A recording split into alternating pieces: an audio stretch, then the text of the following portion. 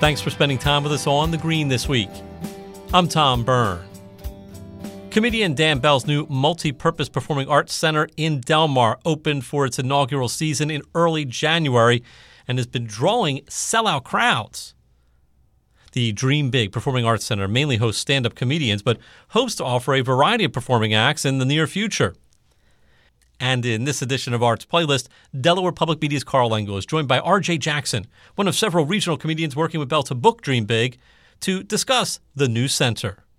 It started with the idea of doing pretty much all stand-up because all the people involved in this project are stand-up comedians. But then we thought, what if we offered a variety of different things? And so far, those varieties have been essentially based on the art of comedy in one way, shape, or form. Like, for instance, we had Dan Gaffney here a couple weekends ago. And first off, that was such a cool show. He's a mentalist. You know, I've seen a lot of magicians before. I've seen mentalists on YouTube and on Netflix and stuff like that. So I'm expecting this guy's coming to Delmar. I'm not sure what to expect. When he left, we spent the night hanging out in the club. Just myself and the rest of the staff were hanging out in the club, just figuring out what was it? How did he do that? That doesn't even make sense. There's no way he could have known that. And it was really cool. The interesting part about it, which I wasn't expecting, was even though we didn't advertise it as a comedy show, Dan Gaffney's a funny person naturally. So the variety so far has been, there is a baseline of humor added in there regardless. You know, the night after that, we had a game show, which was crazy. I don't know if I'm allowed to talk about the details on your show about what the theme of the game show was, but it was really interesting and fun. And, you know, that show was, I knew that one was based in comedy because there were like 10 to 12 comedians on stage. So I kind of knew what I was in for there. But again, it was another pleasant surprise. So a lot of stand-up, a lot of in-between shows. I know in March we have a hypnotist coming who travels all around the U.S. And kind of like Dan Gaffney, I don't know what to expect, but I have seen a lot of this guy's videos and I've seen a lot of the other comedy clubs that he's been booked in. Rave reviews all around for that guy. Where did this all come from? I'm envisioning, you know, we're talking about an overnight success here. You've had some great weekends so far, sold out performances. So everybody's thinking, wow, this is great. These people just came out of the blue. No, this has been underway for over a decade. And I'm guessing it isn't because the comedians all sat together and it took 10 years, because generally when you get together, you just want to sit around and top each other all night. Nothing ever got done. But no, there was an active pursuit of this space and making this happen. Tell us a little bit about the history of where this came from. There is a company called Mooncat Comedy. They're a 501c3 run by a gentleman named Tom Sherman. And he started the charity with the idea to have the best support comics can look for. You know, a lot of times when it comes to comedians in new scenes or comedians traveling to different places to try to hit mics.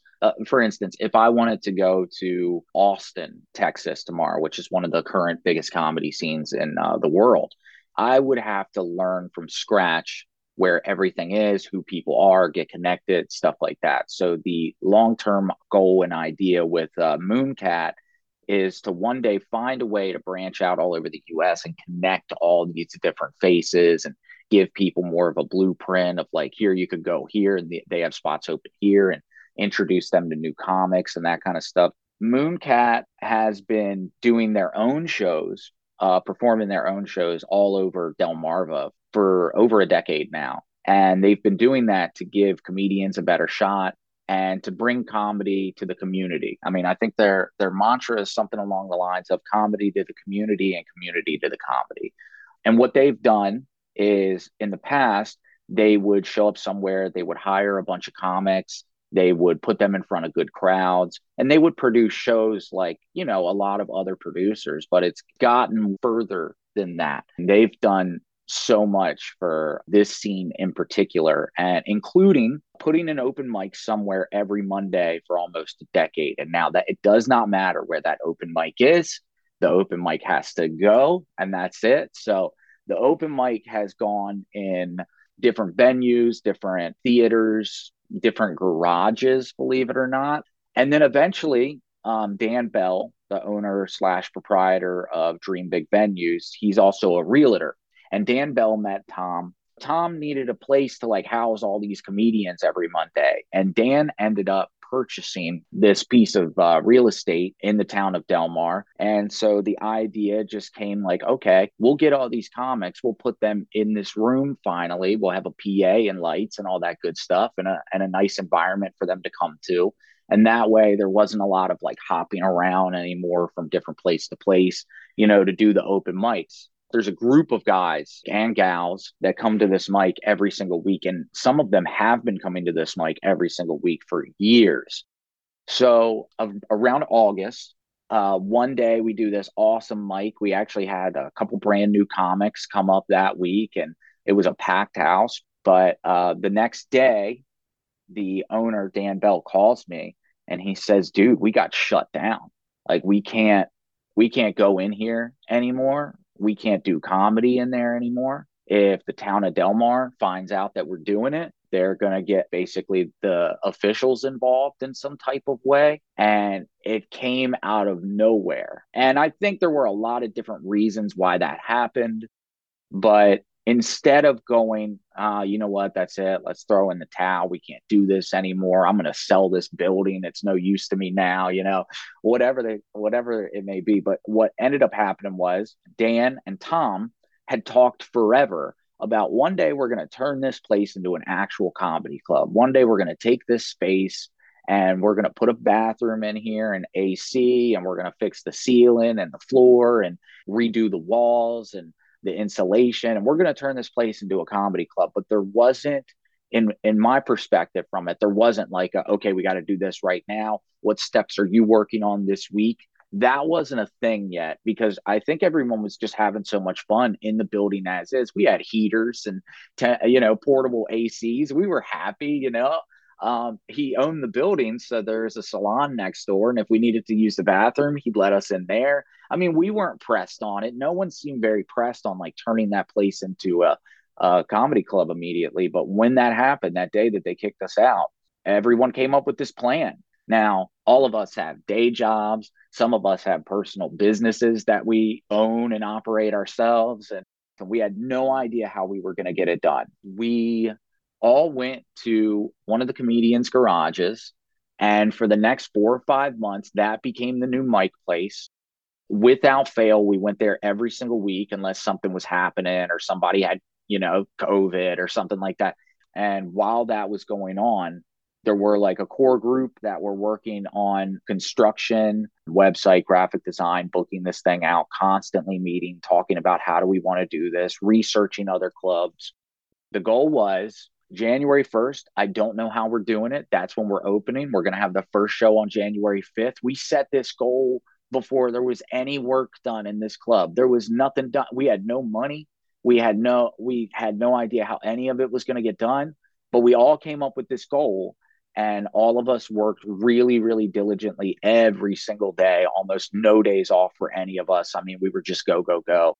But I think that pressure of putting ourselves in that situation, I know sometimes people call it burning the boats. We had everyone there. We knew that if we didn't open, it wasn't only going to disappoint us, it was going to disappoint the town of Delmar. It was going to disappoint all these comics with like really big credits to their name that you don't want to upset. You don't want to leave a bad impression on them at first.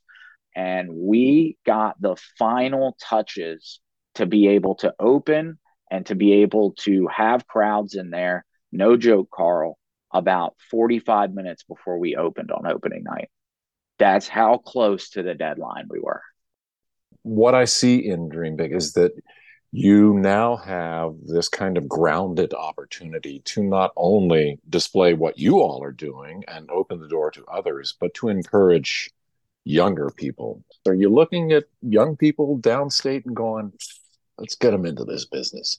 Yeah, I think that was one of the biggest driving factors, if not the biggest driving factors in all of this. And I know it's one of Mooncat's like core missions is to make it easier for a new comic that's never even done stage time before to have a place, to have a home, to learn the ropes from other comics who've maybe been doing it for a little longer, to find opportunities to do paid shows maybe much earlier than you would in your career anywhere else. And so this club was built for that core group of comics in the Mooncat, basically Monday Night Club. That's what this place was built for. Everybody else is just icing on the cake. Thanks to comedian R.J. Jackson and our Carl Engel for joining us on this latest edition of Arts Playlist.